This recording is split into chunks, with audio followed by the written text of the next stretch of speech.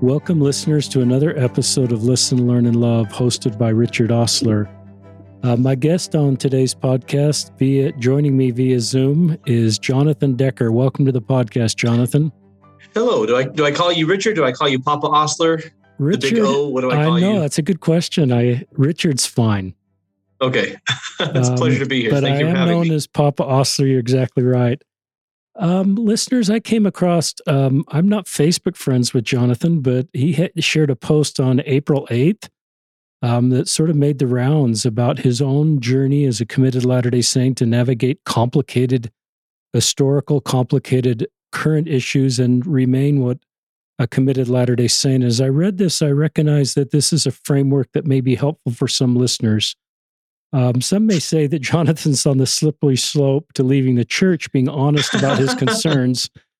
But I feel differently. I think he's on the slippery slope to be able to stay in the church because he's developed a framework to navigate complicated issues and still support and sustain the church, our doctrine, our leaders, and be a committed Latter-day Saint. But then I think this also helps you listeners or those that are trying to help others give tools to them and framework for them to be able to stay in the church. I also, when I read Jonathan's post, I thought of Elder Ballard's talk back in October of 2014, the talk called Stay in the Boat.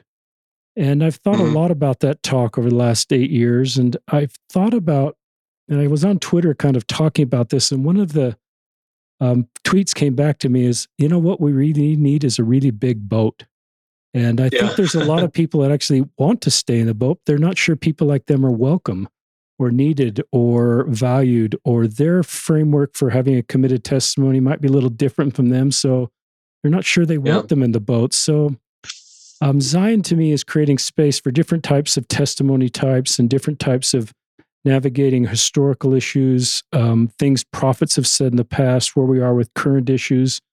And so if you're kind of in that space, I think this podcast with Jonathan will really help you. But will you introduce yourself? You're a licensed marriage and family therapist. You're a father of 4 young kids. You just turned 40. I'll give that, but just kind of, you've got a bunch of other stuff you've done. So before you get to the Facebook post, give us kind of a bio. Well, I mean, and I told you I had 4 kids at home. We actually have 5. The first is from my wife's previous marriage. So we have 4 together. The 5th lives with his dad in Salt Lake, but I'm known in LDS circles, perhaps, or in Latter-day Saint circles, still getting used to that. Latter-day Saint circles, I have a column in LDS Living called Ask a Latter-day Saint Therapist. For about a decade, I was a film critic and entertainment columnist for Meridian Magazine. And my passion projects I have 2 YouTube channels. One is called Mended Light, which is a healing from trauma-focused channel that my wife and I run together. Mended Light is also the name of our therapy clinic. And then a channel called Cinema Therapy, where my co-host and I, who is also a Latter-day Saint who I met at BYU, though we don't talk about the church on the show, but it is exploring movies through the lens of psychology. He's a professional filmmaker. I'm a licensed therapist. And the idea is Siskel and Ebert meets Mr. Rogers, that we're promoting kindness and relational health and mental health while geeking out about movies. And some of you have heard of it. It's doing pretty well for itself. It's coming up on 1 million subscribers in just 2 years since we launched it. And so that's doing quite well. Tell our listeners exactly how to get to that channel, and we'll link to it in the show notes. Yeah, it's just on YouTube. If you search for Cinema Therapy on YouTube, you will no doubt find it. I am obviously not here on behalf of Cinema Therapy, nor am I representing Cinema Therapy. All views expressed on the show today are my own. But I'm the therapy half of that duo. So you're not kind of a one-dimensional guy, Jonathan. Listeners, I'm just meeting Jonathan for the first time, and it's been fun to realize all the different spaces you're in and all the different ways you help in our world. Tell our listeners where you got your education. You're a marriage and family therapist, so I assume there's an undergraduate and a graduate degree in there. Yeah, I did my undergrad at BYU, psychology, clinical psychology, where I was part of the comedy group Divine Comedy. Some of you have heard of Divine Comedy. Probably all of you have heard of Studio C. Studio C was formed by friends of, well, I don't know all of them, but I'm friends with several of them from my Divine Comedy days, and they graduated BYU and went on to form Studio C. So Divine Comedy is very similar in style, except for it's definitely more Latter-day Saint culture, Provo culture focused. And we had a great time. And so I cut my teeth doing stage comedy. And I feel like I felt the Lord's hand in that, because the gift that, I hope I can say this without sounding arrogant, because I do feel like we all have weaknesses. I have many, but we also all have gifts. And I feel like I have a gift for something called edutainment, which is people don't even realize they're learning things because they're having such a good time. And so the idea is, I mean, I could go into acting or I could go into comedy, but I decided I'd rather teach things, but do it in a very engaging way that has people laughing and enjoying themselves. And very, very Bill Nye the Science Guy, at least how he did things back in the 90s. It's really cool. And where did you go to graduate school? Auburn University in Alabama. And I was telling Richard that I was this close to being an unmarried marriage counselor, because I graduated BYU unmarried. Turns out they do not refund your tuition, which is ridiculous. And then I got outside of Provo and I realized being 27 and single wasn't the menace to society kiss of death that I thought it was, and that I was just fine.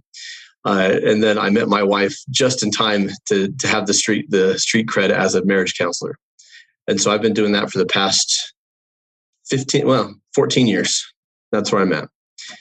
And so it's interesting, listeners. Some people I meet in their 20s, and you kind of have a real feeling of where they're going to end up. And some people have all these different skills and gifts and interests, and you seem to have kept many of those active as you have a professional career, but you also have a lot of interest in a lot of different spaces, and that's a good thing sometimes, but it can be overwhelming because you've got so many interests in so many different spaces. And I'm glad you're doing this section, or whatever the right vocab is, for LDS Living, and just all the work you're doing in many different spaces. Thank you. I appreciate that. So I apparently caught your eye on social media. I've been following you for a long time because I feel like I found a kindred spirit. True. In the way you approach. It's right there in the names of your books. Listen, learn, and love, and one of them is improving Latter-day Saint culture. I think the doctrine is wonderful. I think the culture needs work. And listen, learn, and love. And what is the exact title? I know it has to do with embracing and loving our LGBTQ. That's embracing LGBTQ Latter-day Saints. That's great. Yeah, these are two things I'm very passionate about. And I think that is part of why my post caught your eye. True. Your post gives me hope that we can talk about complicated issues in a faithful way. We need to learn to talk about the things that you shared in your Facebook post, in our families, in our congregations, and develop a framework to work through those. One framework that I sort of grew up in is we don't talk about this stuff. It never happened. And if we the shadier aspects of church history, we just don't talk about it, then we'll be fine. But I think we're realizing that we teach about these, and they're in the Saints book. They're a part of our history. We're owning our history. And obviously on social media, they're available to Latter-day Saints, especially our younger people that want to know this stuff. And often it can be a lot unsettling for them. And some people my age often don't have, I don't want to be that binary, but often I certainly didn't have any skills to help somebody with honest questions that you talk about in this Facebook post. And that's one of the things I recognize a lot of people do want to stay in the church, but just don't have the tools or the perspective or the community to sort of navigate these things. And we sometimes say unkind things about people that ask honest questions. We assume people leave because they're sinners. They've apostatized. They've lost faith because they fell into vile sin and therefore lost the Spirit. Instead of actually hearing what they're saying, and we're too scared to acknowledge that these might be valid concerns or that these might be conversations worth having. And so we circle the wagons to protect the church instead of circling the wagons to protect the people. I mean, I feel like personally the church doesn't need protecting. The church can stand on its own. The gospel can stand on its own. I pulled up a couple of quotes that I like here. One, President John Taylor in Journal of Discourses, he said, "I think a full, free talk is frequently of great use. We want nothing secret nor underhanded." And I, for one, want no association with things that cannot be talked about and will not bear investigation. And then President Hinckley, well, we have nothing to hide. Our history is an open book. Critics may find what they are looking for, but the fact is the history of the church is clear and open and leads to faith and strength and virtues. And I absolutely agree with both statements. I think the vast majority of the church's history is beautiful and inspiring and inspired. I also agree with President Taylor. I don't want anything to do with things that can't be talked about and will not bear investigation. But for so long, we were afraid to do it. And a lot of people have felt blindsided when they learn about aspects of our history that nobody told them about, that while I wouldn't say hidden, I don't like the phrase cover up, because they were always, Journal of Discourses was always there. History of the church was always there. The Old Testament, with all of its disturbing stories, was always there. And but sure, you go to seminary and you go to Sunday school and you talk about the things that are faith promoting and inspiring and uplifting. And so people feel blindsided. And for a long time, I recently compared, imagine the church history that I grew up with is, imagine if you read a version of the Old Testament where you heard about the parting of the Red Sea, but not Moses leading Israel into Canaan to wipe out the people, right? Or where you read about Noah's great faith in building the ark, but not that he was passed out drunk in a tent. Where you read about David slaying Goliath and uniting Israel, but casually omits his transgression with Bathsheba and the death of Uriah. That is unfortunately the type of Latter-day Saint history that we were given. And one thing that I love in the past 20 years, between the Joseph Smith papers and the Saints books, is it's the fulfillment of what President Taylor was talking about, a full free talk, right? And to me, the gospel is so much more powerful when the stories aren't whitewashed, when the stories aren't cleaned up. When you read saints and you read about sinful, fallen, broken people who are striving to be good. When you read about people who stumble and make mistakes, some of them serious, that registers and speaks so much more strong to me than kind of what we grew up with, And so you had asked me to just go ahead and read my Facebook post because you liked how I put it. And I was saying that this is where we've arrived. We used to have authors read their books for the audiobook. I'm just going to go ahead and read a Facebook post for you for this podcast. But this was the context of this, and I hope you don't mind if I segue into that, Richard, but the context of this was just on the heels of April General Conference. And there was a lot of chatter on social media between faithful Latter-day Saints who were saying, this is thus saith the Lord, this is word of God, everyone else needs to deal with it. And people who are no longer Latter-day Saints saying, look at this talk of mother in heaven or gender or sexuality, look what a cult this is. And then you have people caught in between who are trying to hold on to their faith. But there's a lot of voices coming at them from different sides. And I just decided to throw this out into the universe. I sometimes do soapbox Facebook posts where I just post what I'm thinking. And this is what I came up with. So religion, faith, and doubt. Also, LGBTQIA issues and Heavenly Mother. Buckle up. The broad strokes of what I'm about to say have application for Catholics, evangelicals, Jews, Muslims, Hindus, Buddhists, or part of any other organized faith. I lead in tangent. I lead with that because I have a lot of followers who aren't members of the church. So anytime I post on the church, I want to give it context. If that's not you, you may still find this interesting. I was raised Latter-day Saint. It's who I am. I love my people. I love much of the culture. I believe in the core doctrines, and they are beautiful to me. Yet, I was raised to be honest. So here goes. Honestly, there's some things that give me pause. That's just the truth.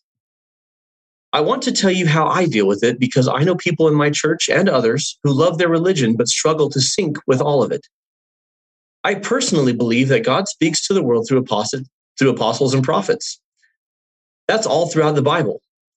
That said, I understand the concerns and confusion of people who are on the fence, as well as the hurt and sense of betrayal of people who leave my church or any other church for that matter. We had a global conference last week, It happens twice a year. Lots of uplift, hope, and awesome messages. Also, a couple things that didn't sit well with me, which is fine. We're a faith that preaches going to God to get answers. The cultural assumption in our church and in others is that once you do, you are sure to get an answer that is in line with what is said from the pulpit. But that's not good doctrine, nor does it sync with history for Latter-day Saints or anyone else. Elder D. Todd Christofferson, an apostle in my faith, said that it should be remembered that not every statement made by a church leader, past or present, necessarily constitutes doctrine. It is commonly understood in the church that a statement made by one leader on a single occasion often represents a personal, though well-considered opinion, not meant to be official or binding for the whole church. And as they say in conference, close quote. This is helpful for me. I consider Brigham Young in many ways to be an inspired leader. He was also categorically, even horrifically, wrong on matters of race. As the new pope says at the end of Angels and Demons, the movie, I can't remember if this line is in the book, religion is flawed because man is flawed, including this man. Now, some people are going to say, tangent, some people are going to say, how dare I even say that Brigham was wrong on matters of race? Because Brigham said things that have been officially disavowed by the church and its current leadership. So this is not me saying I know better than a prophet. This is modern prophets saying they know better than past prophets. Okay, that's valid. Back to the post. But what of teachings of unified church leaders? In 1949, the first presidency of my faith stated, as an official declaration of doctrine, that Black persons were denied the priesthood as a commandment from God as a result of their being less valiant in the premortal existence than others. In 1978, that ban was lifted. Our current prophet, Russell M. Nelson, has been doing a beautiful job of leading out against actions and attitudes of racism. His partnership with the NAACP on this has been inspiring to me. We read from the church's official website, today, the church disavows the theories advanced in the past that Black skin is a sign of divine disfavor or curse, or that it reflects unrighteous actions in a premortal life, that mixed race marriages are a sin, or that Blacks or people of any other race or ethnicity are inferior in any way to anyone else. Church leaders today unequivocally condemn all racism, past and present, in any form. Tangent. Some people may say, well, that's just something for the gospel topics essays that people wrote. It doesn't trump what prophets and apostles have said. It's true, but it's pulling from what apostles and prophets have said in official press releases on this subject. I just used that paragraph because it summed up everything very nicely. But if anyone really wants to come at me, I can give you the references. You can email me at jonodecker, JONODECKER @yahoo.com. In other words, back to the post, in other words, the unified leadership of my church in 1949 was wrong. I'm not being anti-Mormon. I'm stating an ironclad doctrinal historical position supported by the church itself. How can we reconcile this with the notion of inspired leadership? How can we not lose faith when any church claims inspiration, but also walks back on previous positions? And what does this mean for the future? Michael Quinn, the late Latter-day Saint historian, said something that is so powerful for me, but also for people of other faiths who believe that God works through inspired, sincere leaders. Tangent. Richard, this is something you were talking about. What is a way forward when we experience cognitive dissonance? When we believe in inspired leadership, but at the same time, it's demonstrable and observable that certain inspired leaders said one thing and later inspired leaders said something completely different. This is what Michael Quinn said, back to the post. Instead of a black and white view of Mormonism, I have an Old Testament sort of faith. The writers of the Old Testament presented the prophets as very human vessels, warts and all. Yet God still chose them to be his leaders on earth. That's how I see Mormonism. It's not a perfect church. It has huge flaws in both the institution and the people who lead it. They are only human, and I have no trouble accepting that. It's all part of my faith. On the very first page of the Book of Mormon, Joseph Smith wrote that if it contained mistakes or faults, it be the mistakes of men. And this same thing is stated in various ways throughout the text that follows, that errors in this sacred book are possible, even likely. I have always believed that Mormonism was the one true church, but I don't think it has ever been infallible. And I certainly don't believe it has a monopoly on the truth. Now, close quote back to me. As I study the Bible, I'm led to two conclusions. Number one, God revealed his will to apostles and prophets. Two, they made mistakes and God was the one who corrected them. For example, King David wanted to build a temple. Nathan, in the office of prophet, told him to go ahead, that God was with him. God later corrected Nathan and told him that he had not spoken for God and that Solomon was to build the temple as David had too much blood on his hands. Tangent. How do I know that Nathan was speaking in the office of prophet? Because we have this idea, right? A prophet is only a prophet when he's speaking as a prophet. As a man, he can have false ideas, or be wrong. But the thing is, David as king didn't need to ask Nathan as a man for permission to do anything. He was consulting the Lord's prophet about building a temple. And Nathan said, go ahead and do it. And then God says, basically to Nathan, he says, did I stutter? Right? The resurrected Jesus told the apostles to preach the gospel to all the earth. Their response was basically, okay, preach the gospel to just the Jews. Got it. So Jesus later sent a revelation to Peter that more or less said, did I stutter? The gospel is for everyone. Tangent. We often think that the opening of the gospel to the Gentiles came in the vision of, the animals with cloven hooves. But it actually came clearly to me before that, when Christ, the resurrected Christ, says, preach the gospel to the whole world. But the apostles just received a revelation from God, from Christ, face to face, from his lips, and they misunderstood it and misconstrued it. And a later vision was needed to clarify it. Paul was an apostle. Paul was an apostle. He said women shouldn't be allowed to talk in church. Yeah, no. Jesus was an apostle. He betrayed Christ. Early apostles in my faith left the fold. Paul H. Dunn was a leader in my church who made up stories about his life and lied in general conference. Richard R. Lyman was an apostle in our faith who was excommunicated for adultery back in 1943. There's not a single faith on the planet that doesn't have high-level hypocrisy, scandal, or wrongdoing in the history of its upper-level leadership, including the Church of Jesus Christ and the House of Israel throughout the Bible. I don't say any of this to throw shade. Quite the contrary, I agree with Elder Dieter F. Uchtdorf, an apostle in our religion. We openly acknowledge, this is what he says, we openly acknowledge that in nearly 200 years of church history, along with an uninterrupted line of inspired, honorable, and divine events, there have been some things said and done that could cause people to question. I suppose the church would be perfect only if it were run by perfect beings. God is perfect and his doctrine is pure, but he works through us, his imperfect children, and imperfect people make mistakes. That talk, by the way, Tangent, is come join with us from the October 2013 General Conference. It is the most Papa Osler talk that has ever been given. Speaking of big boat. Back to the post. There's a tendency to see most religious leaders across the board as wolves in sheep's clothing, but that's not been my experience. Almost everyone I've ever met in my faith and in others was trying to do good and were genuinely good people. But man, the fallen ones do so much damage. I suppose that's why Jesus was kind and welcoming to sinners of all stripes, but shut down religious hypocrites hard with righteous fury. Like Michael Quinn, I believe in a gospel restoration, ongoing revelation, prophets and apostles, and new scripture. I believe the Bible is the word of God. I believe that priesthood to act in God's name is on the earth again.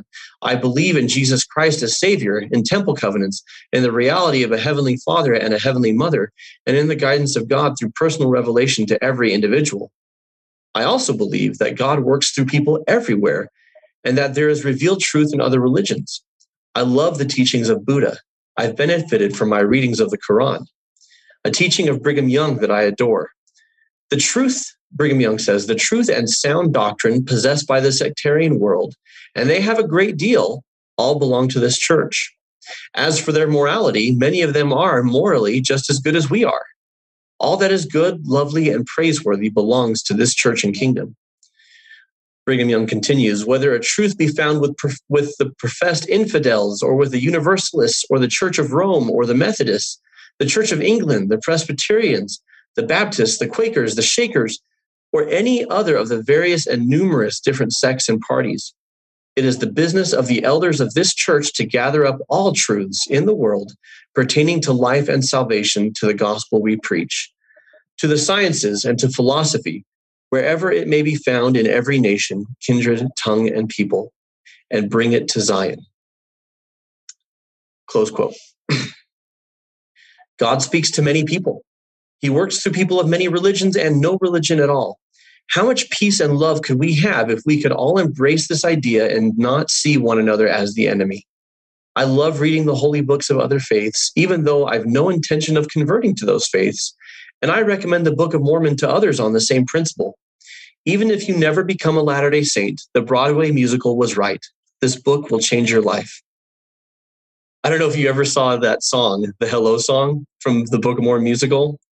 I haven't seen the full musical, but I saw that song in the Tonys, and it's pretty spot on. That's how we are. That's how our missionaries are. All right, back to the post. Back to the original topic of leadership. Brigham Young also taught, I am more afraid that this people have so much confidence in their leaders that they will not inquire for themselves of God, whether they are led by him.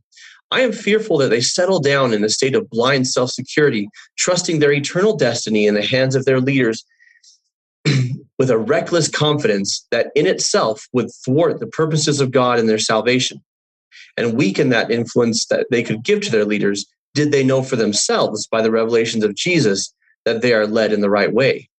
Let every man and woman know by the whispering of the Spirit of God to themselves whether their leaders are walking in the path the Lord dictates or not.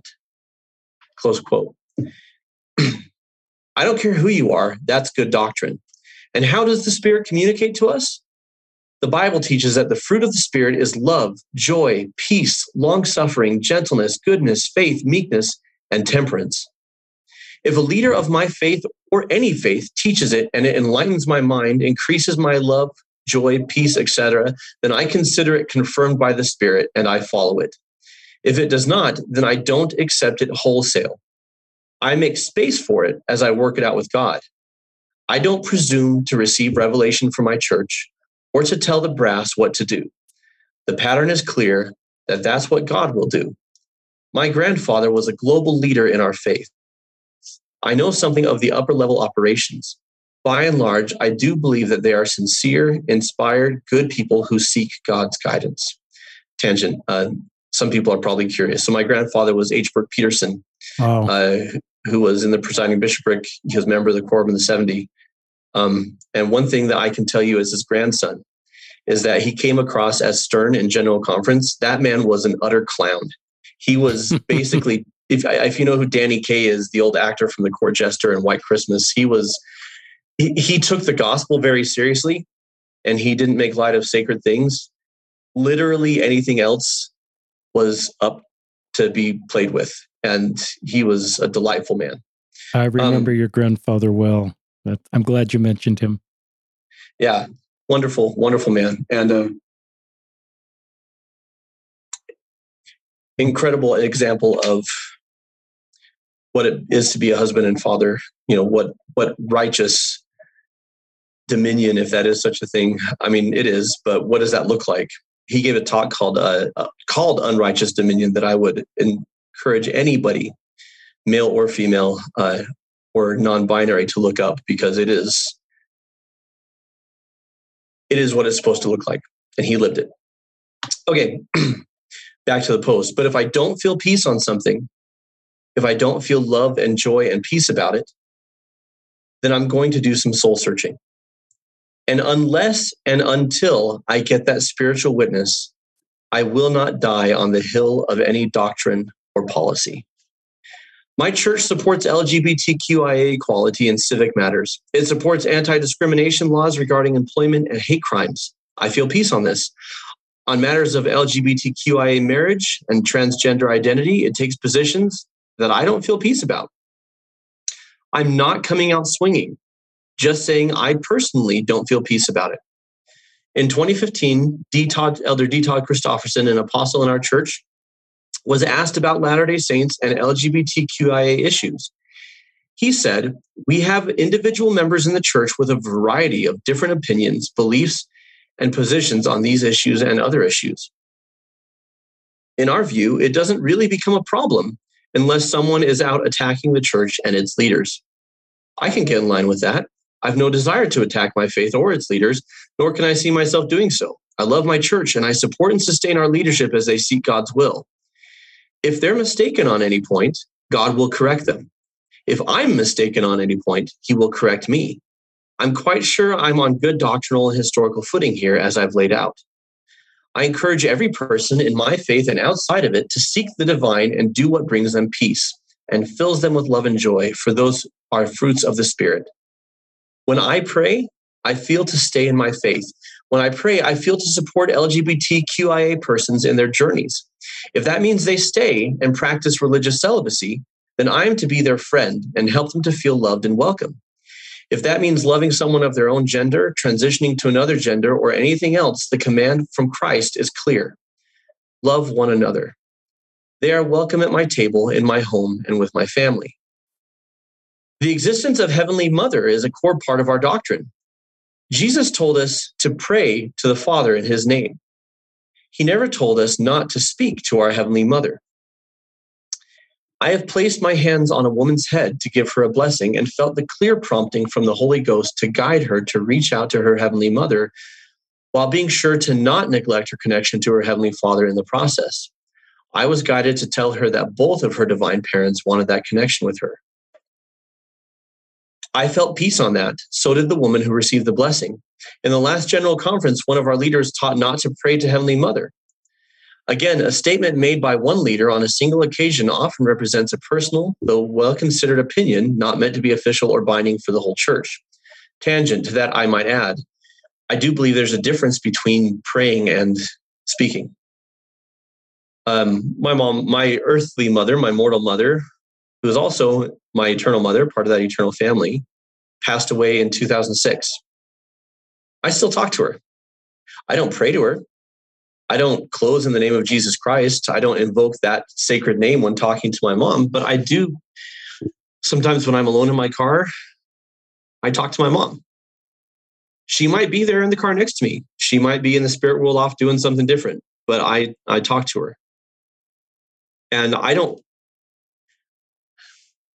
doctrinally, okay, we don't pray to Heavenly Mother. We don't invoke the name of Christ for that. It's a different type of relationship. But to me, there's no, Heavenly Father's not someone who would say, hey, I don't want you talking to your mom. And so if you feel to talk to Heavenly Mother, if that's what the Spirit guides you to do, we are commanded to pray to the Father. So don't neglect your prayers to Heavenly Father. But there's a difference between eat your vegetables and don't eat your dessert, and make sure you eat your vegetables and then you can have dessert. Maybe that might not be the best analogy, but it's the best I came up with on the fly. Back to the post. One of the beautiful things about Latter-day Saint beliefs is our 9th article of faith. We believe all that God has revealed, all that he does now reveal, and we believe that he will yet reveal many great and important things pertaining to the kingdom of heaven. In other words, we don't know everything and we wait on further light and knowledge. I love my faith. I support and sustain our leadership. I love our scriptures. I will seek God's will and spirit and follow whatever gives me peace, joy, love, and the other fruits of the Spirit. When I don't feel those things, I will wait on the Lord. And tangent, some people say, well, you can't have a confirmation and you can't feel the peace until you act in faith. Yeah, that's absolutely true. That's part of making space for it. But I know a lot of people who they act in faith for years and years and years and years on something. And not only do they not get that sense of peace, they feel guided elsewhere, right? And so it's important, yes, to follow the Spirit, but how can you tell that you're not being deceived? This is why I don't presume to correct church leadership. I don't presume that anything that I have felt is, well, this is what the Spirit is saying and the church leadership is off. I just say, if I haven't felt peace on it, I'm not going to die on that hill, and I'm going to wait on the Lord. Back to the post, the restoration is ongoing. God continues to reveal light and truth to apostles and prophets, but also to inspire people throughout the world, scientists, civic leaders, theologians, and your theologians, I've heard it both ways, and your everyday good people that you meet at the supermarket. If I don't feel peace about it, I won't throw my weight behind it. There's so much that I am certain about: love, kindness, honesty, integrity, accountability, positive change, uniting people. To these things, I can give my energy, devotion, and efforts. I support every person in their journey seeking light, peace, joy, and truth, no matter where it takes them.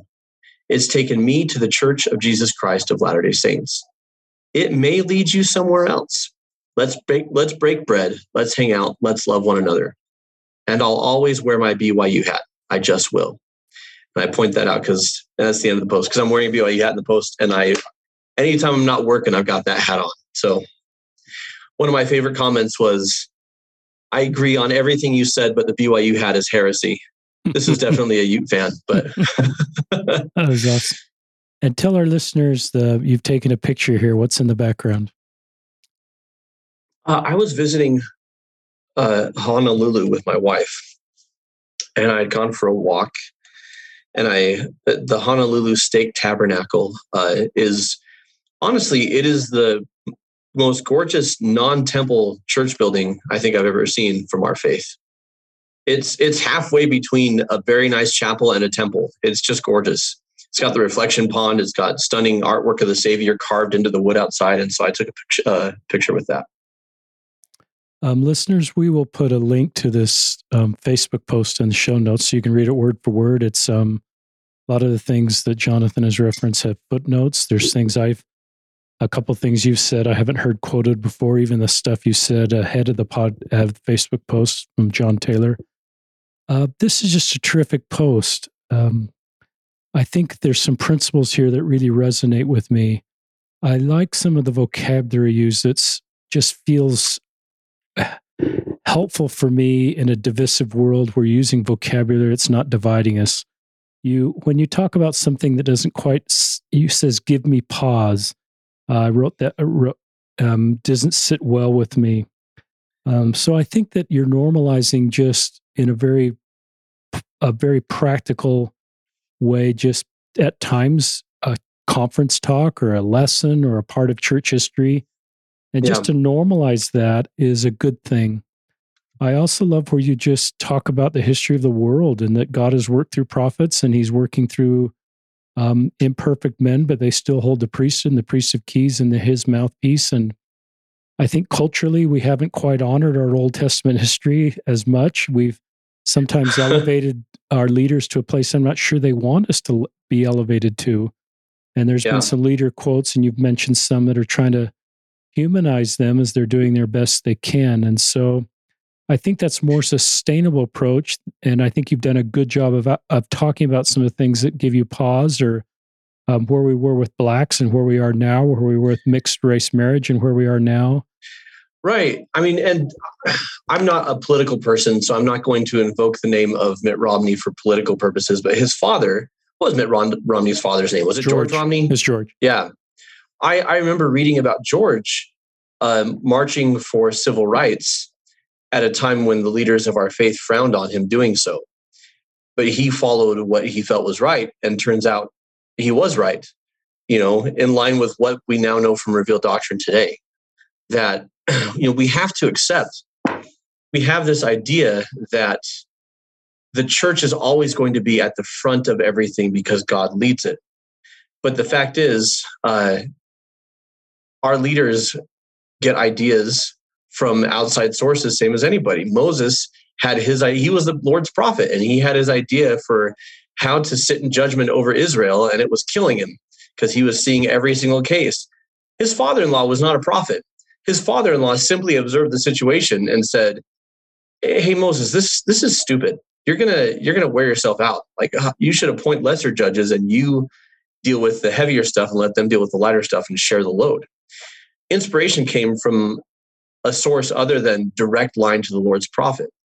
It's very clear.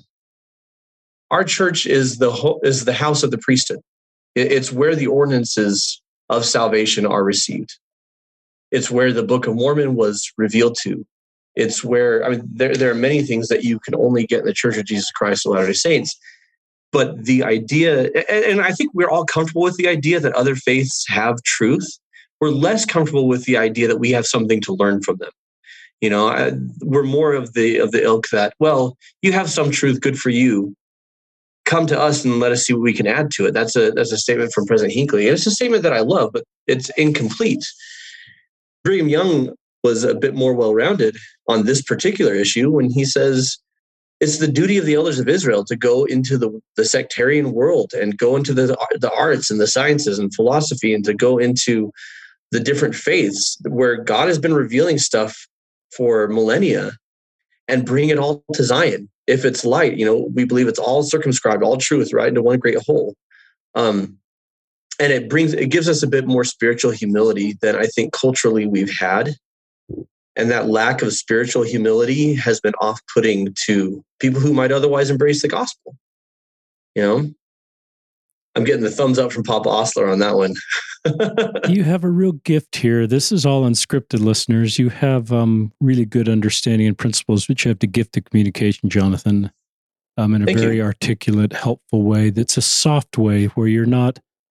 I think you're everything you said is supportive of our leaders, our doctrine. And I hope we all are just recognizing that Jonathan is talking about our leaders in an appropriate way. And one of the things you said here is, I don't presume to receive revelation from my church nor tell my brass what to do. The pattern is clear. That's what God will do. And so I think you're reminding us of the pattern is, if I need a course correction, I'm going to get that. If by chance a leader needs a course correction, that's not going to come from me. And it's not come from me developing a campaign to try to change the church. It's going to come from the Lord. And if we are uncomfortable with something, we use some of the vocabulary you use. We give us pause. And I think when people open up with this gives me pause moments to a local leader, to a family member, I think we need to normalize that and not use shaming language to somebody that has a pause question about a conference talk or where we are on something. Because that's part of the let's build a bigger boat. When I was on Twitter one day talking about this, let's make room for, sometimes we shame people and sort of say, sit down. And we don't want to hear your voice. And I thought this like that song from Guys and Dolls, that song, Sit Down, You're Rocking the Boat, right? Yeah, exactly. So one of the people said the boat needs to be big enough that we can sit and stand in the boat and we just create space. Zion for me used to be sameness. We're all exactly the same. I talk about this a lot. Zion is what you're talking about here, which is creating space in an authentic, sustainable way with the focus on our core restored doctrine. And I do love this quote you've brought to the podcast from Brigham Young about, I think we can be confident enough in our restored church and our beautiful doctrine to see good everywhere and be humble enough, to your point, to recognize there's truths outside of our religion. I love that. And that to me binds me more with the human family versus separates me and wants me to be willing to learn and grow. And Michael Wilcox, one of my institute teachers on the Faith Matters podcast, and he's done this for us on a family tour, talked about the compass, listeners, where he talked about a compass that has a fixed foot and the other foot can go way out and draw a big circle. And he says, his fixed foot is, in the Church of Jesus Christ of Latter-day Saints. And he says some Latter-day Saints want to keep their next foot right next of the compass to their fixed foot. And he says, I like to do just what you're talking here with Brigham Young, is keep my fixed foot where it is in the church, but then take that next foot of the compass. These are the old-fashioned compass listeners. I hope you're visualizing this. And just see all that you can learn. Just so consistent with what you're sharing with us and based on Brigham Young's quote. And so I love that. Other thoughts that come in, I love where you are with LGBTQ, that you're very up to speed on this. And often marriage and family therapists are, because they just have clients in this space and they've had to sort of learn this space. That's something I've sensed. And I just love where you recognize what we're doing with equality. And I think the podcast that'll precede you, if listeners want to go back one episode, will be some people working on this, on the equality equal housing, equal employment. The church is doing that, but where we're paused sometimes where we are on supporting LGBTQ Latter-day Saints, I feel the same way. I just feel we're not at the finish line, and straight people are having generally a little better experience in the church than LGBTQ people. Sure. And that's just the reality. I look at it, here's how I look at it. As I say, I was raised to be honest. I think being honest is a core part of our values and a lot of people's values. And I experienced cognitive dissonance when I think we're all comfortable with the idea and doctrine of loving LGBTQ people. You know, I most people that I know in the church are comfortable with the idea of loving them as children of God and seeing the good in them as a person, as a human being. We're generally less comfortable with seeing the beauty in their relationships. And where I finally arrived is I did therapy with enough couples of that sort and made friends with enough couples of that sort, where I said, well, I was raised to be honest. And if I deny that this relationship is lovely to me, the way they treat each other, you know, the support, the kindness, if I denied just the experience that I'm having, that I see that as lovely, then I'm being dishonest, which is a violation of my gospel covenants. So, you know, it's kind of like multiply and replenish the earth, but also don't eat the fruit. You know, you kind of have these two, there's tension between these two principles. And so I struggled with that for a long time until I just kind of made peace with living in the middle of that tension. That I hope my brother doesn't mind me sharing this, but my brother is a bishop. And he talked about, you know, someone in his ward, and he was praying about how do I counsel them. And the Spirit told him, love the gospel and love my daughter. You know, as in God's daughter, just love the two of them. It's not, you don't have to work it out. This is between me and her. Right. And that's where I landed, is people are going to approach the throne and they're going to be walking their own journeys. And I have to be comfortable with, I can not fully understand the steps that another person is taking. And I'm not speaking about this issue specifically. I'm talking about just in general. And I can think, well, that's not the path that I'm walking.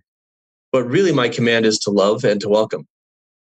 The command to me is live what you believe, and then make space for others as they're working out their salvation, as they're working out, you know, they're working out their spiritual journey. And so I'm living in this place of tension where I'm thinking, are we going to get to a place where we have an amendment to the family proclamation, or is that ironclad and sturdy for all eternity? You know, I'm waiting on the Lord on that one. I know we had a formal declaration by the First Presidency in 1949 about, you know, the status of the Negro was the name of that talk. That is not the status anymore. So am I saying things are going to change? No, I'm saying I'm waiting on the Lord. And in the meantime, love one another. And the fact is, we can overcomplicate these things in our minds. Allyship is as simple as I love you and I support you as you seek, you know, as you seek your path, period. And when you kind of boil it down to those essentials, it becomes really easy to be a Latter-day Saint who loves and supports LGBT people. As you pray about it, you feel to stay in the faith and be celibate. Okay, that's lonely as heck. So I'm here for you. That's hard. I'm going to make sure that you know that you're not alone. You choose to go outside and find love elsewhere and look for companionship. I can't judge a situation I've never been in. And so I'm going to love you, and you and your partner are welcome in my home and with my family. And it's, once again, I came to this really simple place of just waiting on the Lord for the things I don't understand, and not dying on the hill of things I don't have personal confirmation of, and focusing on, well, what do I have confirmation of? I know the Book of Mormon is true. I know the Bible is true. I've put my hands on people's heads and felt words rush through me that were not my own. I have a testimony of the priesthood. I have a testimony of the restoration. And I have a testimony as I study the scriptures that we're guided by prophets and apostles, that it's not apostasy to say that they make mistakes that God corrects. It's biblical to say that. It's also biblical to say we don't steady the ark. These are good, righteous people who are trying to do the Lord's will. And we're all inching towards, the light and truth. So, Jonathan, you triggered a soapbox moment, Richard. Sorry about that. It was really well done. I'm actually just really deeply personally moved by what you just said. We're recording this on a Sunday, listeners, and sometimes a little more sense of the Spirit on a Sunday. And I just love what you said. And I think listeners will feel the same way. There's a lot of people that just need the words you shared and the framework and the doctrinal foundation of what you said. I've come to the same conclusion. The gospel has gotten simpler for me in some ways, where it's not my job to save, it's my job to love. We're called to be gatherers, not sifters. There's a narrowing of the gate at the temple where there's belief and behavior hurdle, but in our congregations, in our homes, in our families, that doesn't exist. And we should create a culture that's consistent with the doctrine of Christ. And sometimes we complicate things. And sometimes our church culture complicates this, where we sort of think to love and follow God, we have to stop loving some of his children that are actually, he prefers that. And that's the way we really love God. But I think those commandments are equal co-commandments. And that one of the best ways we can show God we love him in a proactive, active way is lift the burdens of his children. And I think keeping commandments puts us in a better place to do that. Keeping our covenants puts us in a better place to lift the burdens of others. So I'm obviously for commandment keeping and covenant keeping. But I think a lot of that then is an enabling power for us to do what we're both kind of talking about in this podcast. And LGBTQ people are our people. They need support, and they need people to sort of just walk with them and acknowledge the reality of their situation. There's a lot of really great nuggets in here, Jonathan. More things. We've got some more time. Just go on another soapbox or share with our listeners additional things that come to your mind. I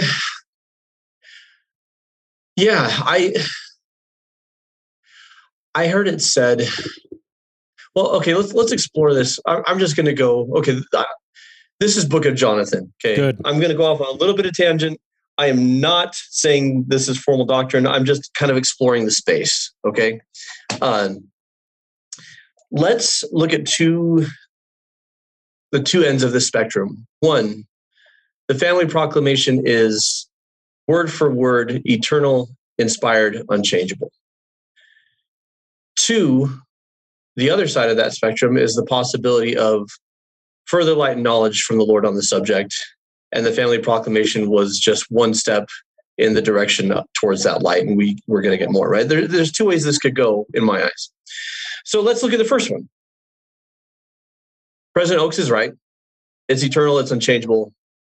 Marriage is between a man and a woman, period. Gender is what you're born with, period. But let's explore that space.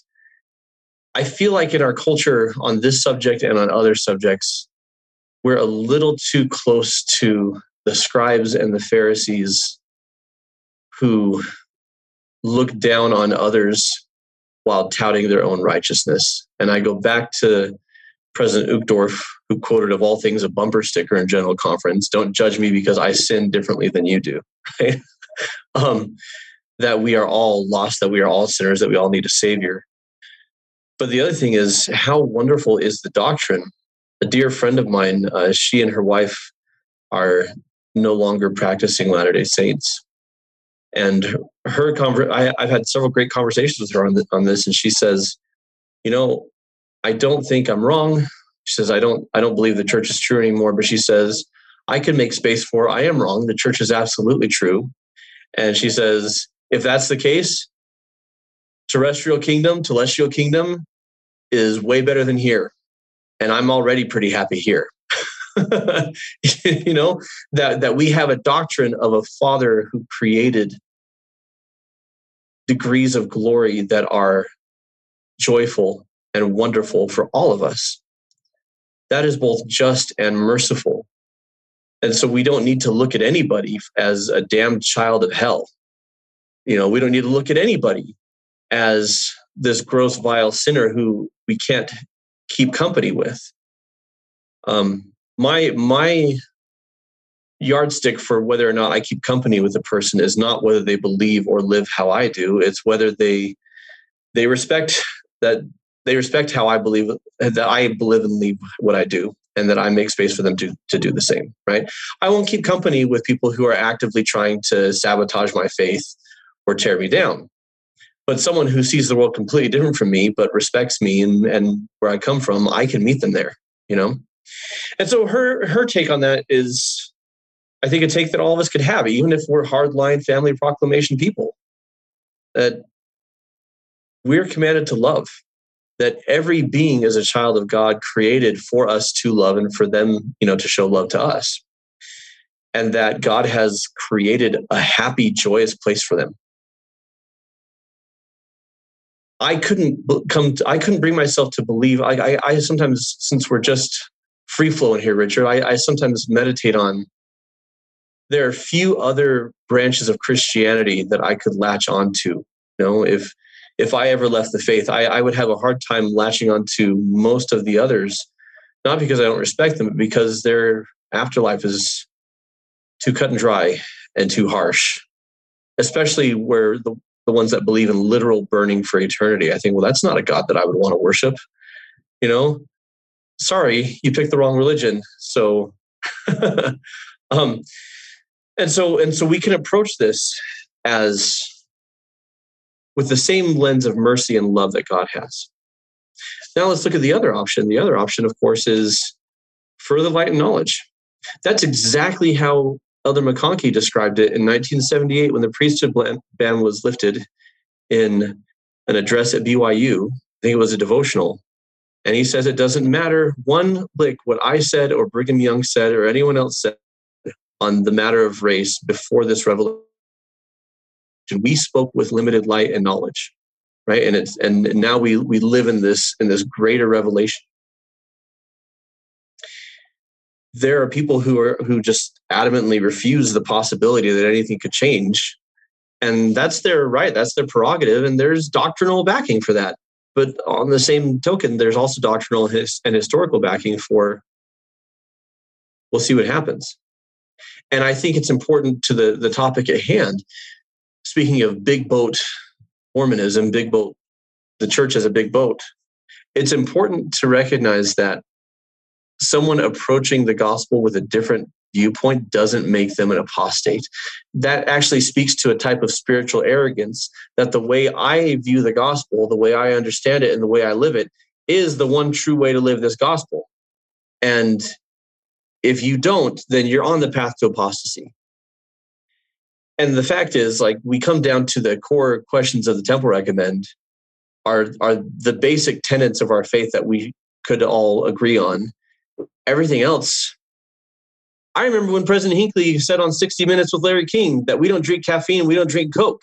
Guess what we got at BYU now, folks? This is and was it once again Elder Uchtdorf who talked about a certain caffeinated beverage that will go unnamed, right? Yeah. There are things that are cultural. There are things that are doctrinal. Sometimes we conflate the two. And sometimes we're waiting on further light and knowledge. It just is what it is. Were I LGBTQ, I can't speak to here's what I would do because I haven't walked in those shoes, but I would like to think that I would hold to what I know while still following what I believe and feel is right. The Spirit speaks to our mind and to our heart. So what feels right and makes sense as you pray about it. So there's a soapbox on that. We can go on other tangents. I don't know how much time we got. Well, we actually sometimes go a little longer, but I've got a commitment, a hard stop on this podcast coming up pretty soon. But listeners, I love what Jonathan just said about the proclamation of family, talking about that in any way that it could change or there may be more understanding often feels like the slippery slope to apostasy. But I think if you go back to what Jonathan says, he's just open for more light and knowledge. I'm not campaigning for the church to change anything. I'm not saying the brethren are wrong. I'm saying... And I think a lot of faithful Latter-day Saints may not volunteer that in Sunday school class, but may with a close friend say, we have the proclamation of the family hanging up in our home. We're glad to have it up. I believe in marriage between man and a woman. Yeah. But I just wonder if over time we'll add to that, not in a way it subtracts a marriage between a man and a woman, but just have more understanding for how LGBTQ people, their best path forward, and our transgender friends. And as we learn more about their individual stories and the reality of their situations, we just get more light knowledge. So listeners, you've probably heard me talk about the church's relationship with its members, LGBTQ members, like a 40-chapter book. And I don't know what chapter we're in, and I don't know if doctrine will change, but I sometimes say chapter 40 represents, to me, when a mom realizes her 13-year-old son is gay or her 14-year-old daughter's gay, that she is not full of fear about how that works in our church and culture. It's the same level of hope as a straight kid that age. And I think we can all recognize that that's a pretty fearful thing for a parent to realize now she is raising a queer child in the LDS faith or any conservative Christian faith. And we just have work to do. And I walk with Jonathan that I leave it up to our leaders. And I'm aware of an Elder Rasband quote earlier this year in a YSA devotional in California. And he just said, the way the Lord, if there is a new direction, or the words he used, if there ever were a new direction, it would come through the prophet. He didn't sort of say that there is going to be a new direction. I don't want to infer that or that he was talking about this issue, but to your point, there was a new direction revealed through President Kimball in 1978. And it came through President Kimball. And it probably came through him doing a lot of, I don't want to know the right language, but I think he was asking questions that perhaps haven't been asked before and really he was. Wrestling. No, that's historical. He was there. He took it to the Lord because there was a lot of discussion on the subject, and he wanted to make sure that he did right by the Lord. And so he brought it to the Lord over and over again until the revelation was received. Yeah, absolutely. And so I don't know what questions our leaders are asking, and I don't know what answers the Lord is giving. I'm just with Jonathan that I support and sustain our leaders, but I'm open. Now, I think we both say if you're LGBTQ, I mean, this is what I say. I invite you to follow church teachings, but if you self-determine this is your path forward, your best path forward is the same-sex marriage, I'll walk with you. But don't make that decision thinking the doctrine of our church will change. Base it that you are making. This is the choice you're making. This is the choice you're making outside of you think the church will catch up to you someday. Don't do that. Right. I don't think either of us are inviting you to do that. No, but we'll support you if that you feel as that's your best path forward. I had a friend one time who she was searching for a church, and so of course I was all gung ho about having her meet with the missionaries, and I gave her a Book of Mormon, and she was praying about it, and she ended up joining a Protestant church, and she said, as I prayed about it, this is where I feel like I belong. And cognitive dissonance. Oh, how can this be? And I remember, but I went to her baptism and I supported her. My path, my spirituality, my experience with God says Church of Jesus Christ of Latter-day Saints. That's the big stamp that's put on all of that. But I realized when I went to her baptism, instead of sitting there thinking, oh, this isn't done by valid priesthood authority, and oh, this won't be recognized. What I saw was a person who was making a promise to God to live a good life. And that was something I could get behind. People say to me sometimes, how can you be a Latter-day Saint and counsel with LGBTQ couples in marriage counseling? And I say, it's very simple. All of us are trying to get more light into our lives. Are you really going to tell me that an LGBTQ couple doesn't need skills of honesty and quality communication and conflict resolution, forgiveness and kindness and accountability Like, are you going to tell me that they shouldn't acquire these virtues simply because they're gay? that as they acquire all this goodness, it brings them closer to God. And as they grow closer to God, he'll guide them in whatever way he sees fit. And I've yet to have someone have a good comeback for that. Did you get any negative feedback on your Facebook post? I've read through the comments. Do you want to just address any of the negative feedback, just so in case people are getting similar negative feedback on how they're approaching their faithful journey in the church, just to give them what you would say?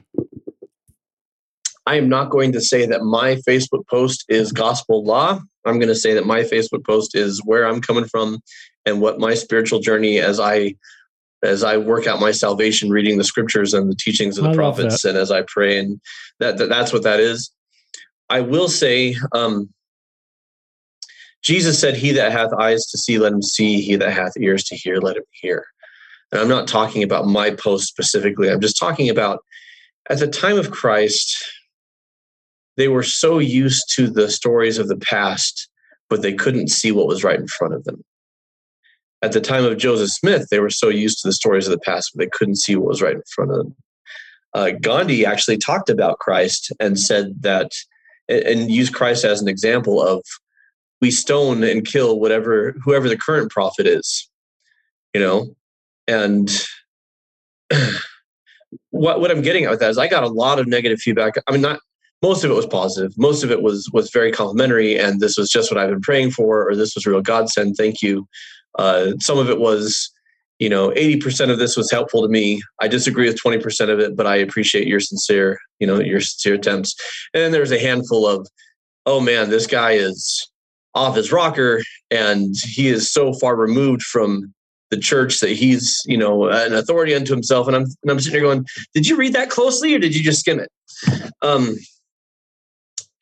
And all I'll say is that there will always be people, we see it throughout the scriptures and we see it throughout our history.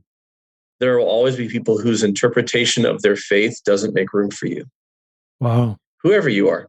Wow, that's really powerful. I remember I prayerfully chose to go see The Passion of the Christ when it came out. It's my first R-rated movie. I'll admit there have been a couple more since then. But it was my first R-rated movie, and I was raised not to see R-rated movies, and it was a big deal in my family that I actually did this. Oh my goodness. But when I was praying about it, and this is just me, like, I'm not saying God says go see The Passion of the Christ. I'm saying as I prayed about it, the scripture that came to mind is in Moroni. Anything that inviteth and persuadeth men to believe in Christ is sent forth by the power of God, right? And, I thought of Nephi killing Laban. God says, thou shalt not kill, but then he says, go ahead and kill. Joseph Smith, anything God commands is right, whatever it is, even if it contradicts something else, because God gives us revelation for our circumstance. And for me personally, the spiritual prompting was go, you're going to have a great experience. And I did. There are other people who walked out of it. It was horribly offensive to them. It was too brutal. But I think of that film literally every Sunday when I take the sacrament, and I weep. And there were people in my BYU ward who told me that I wasn't following the prophet. Same people, their favorite movie was Austin Powers and Goldmember, because that was PG-13 and not rated R. But, and I'm not going to poo-poo anyone who likes Austin Powers. I'm just saying that was definitely not a film that invites you to come to Christ and persuades you to do good. It was an innuendo-filled romp. Whether you think that's fine or not, like, that's what it was.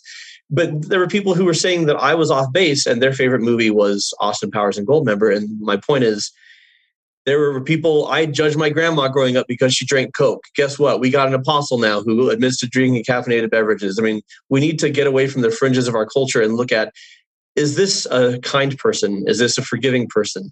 Is this a person who seeks righteousness and integrity and decency? That's what we should be looking at, not the fringe. Oh, are you actually wearing garments? Can you wear garments with that? Or, oh, well, that's not a TV show I would watch. Or, that's between them and God. And so if you are somebody who gets harsh comments or harsh feedback because how you approach the gospel doesn't gel with somebody else, it has everything to do with what the other person thinks, and it has everything to do with them and nothing really to do with you and who you are. all that really matters is what God thinks. Literally everything else is window dressing. There you go. That was really good. Their interpretation, their faith doesn't make room for you, I think, is something you said. I tried to write down word for word. That was really terrific. And I wrote down as you were talking, keeping my covenants doesn't give me license to see if you're keeping your covenants or judge you. And as I think we may have mentioned at the beginning of the book, I wrote a second book called Listen, Learn, and Love, Improving Latter-day Saint Culture. And a lot of the things that Jonathan just talked about are things we can do to improve the culture. And I just bought it at Deseret Book. I'm excited to read it. Well, you could have written it, Jonathan, but I think you'll like it. And that book's just 10 chapters of individual topics to improve culture, supportive of our doctrine. But often, as I think Jonathan knows and many of our listeners know, there's just sometimes different cultural experiences that cause people to feel a little sifted. I think it's back to this principle we're called to be gatherers. We're trying to make a bigger boat, even big enough that some people can stand in it, even if we're uncomfortable, and just creating more understanding as we're trying to be unified in our diversity. And so that's just some of the visual imagery that comes to my mind of what we're trying to accomplish. And Jonathan, I'll leave you the last word. I think you've got some more comments, and then we'll sign off. Oh, you were just saying something that made me think of. But I need a quick second. I'm on my computer, literally. I'm furiously typing. Well, while you type, I'm going to just, sure. The other thing that came to my mind, you type, Jonathan, is I think of the same thing Jonathan does. If church talks, sort of teach principles. And I think one of the things Elder Uchtdorf said, your testimony doesn't need to be this high to enter the church. And I think he just taught a principle there that it's, we just need to create space for people to be at different places. The chapel is not the temple where there's a belief and behavior hurdle. The church is different. And Christ's own ministry showed that so clearly, the way everybody was invited to his table fellowship, people that the people in charge felt Christ shouldn't have to his table. So I think there's great learning in his ministry to people on the margins, and what many Latter-day Saints are doing a great job of, and what we continue to do. So maybe you've found what you're looking for by now, Jonathan. Yes. So this is exactly what you're talking about when it comes to the church. The church says visitors welcome.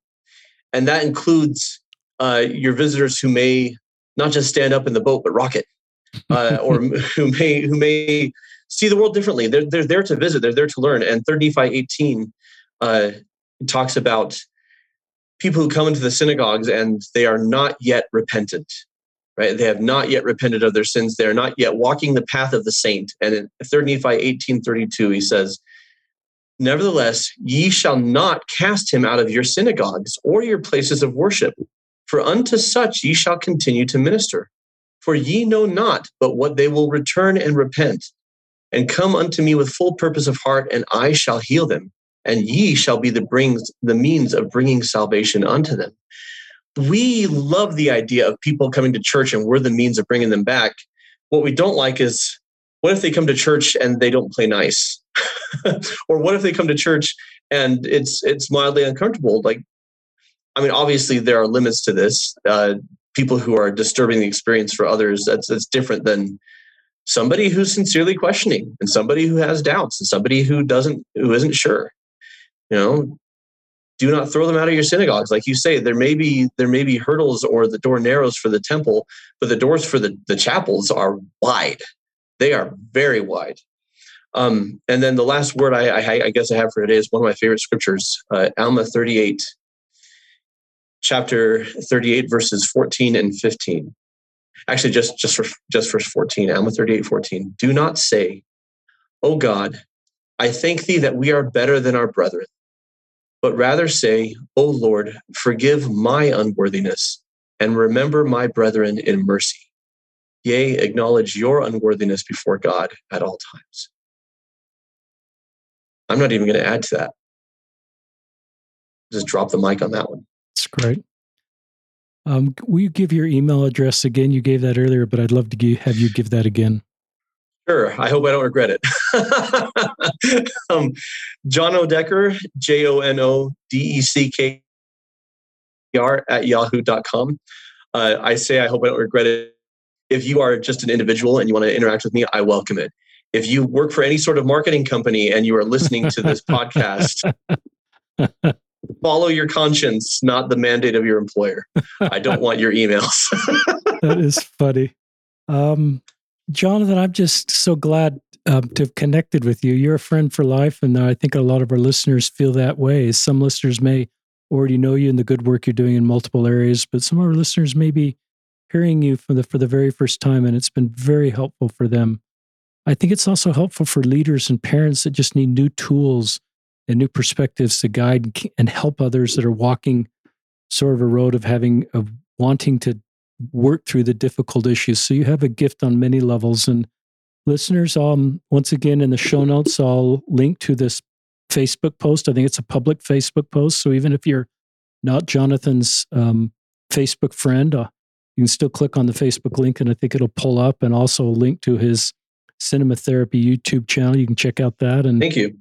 And if you don't know me personally, but you want to see my random soapbox posts, I always make those public. You can follow me on Facebook. Good. I likely won't accept you as a friend if we haven't met personally, but I welcome the interaction on the public posts. That's a great way to do that. And your Facebook is a pretty broad. It's one of the things as I prepared for this podcast is your Facebook, like your personal life and your way you're serving, is not very one-dimensional. And I think that's a good thing, Jonathan. And that's a good thing. So this is Jonathan Decker and Richard Ostler signing off from another episode of Listen, Learn, and Love.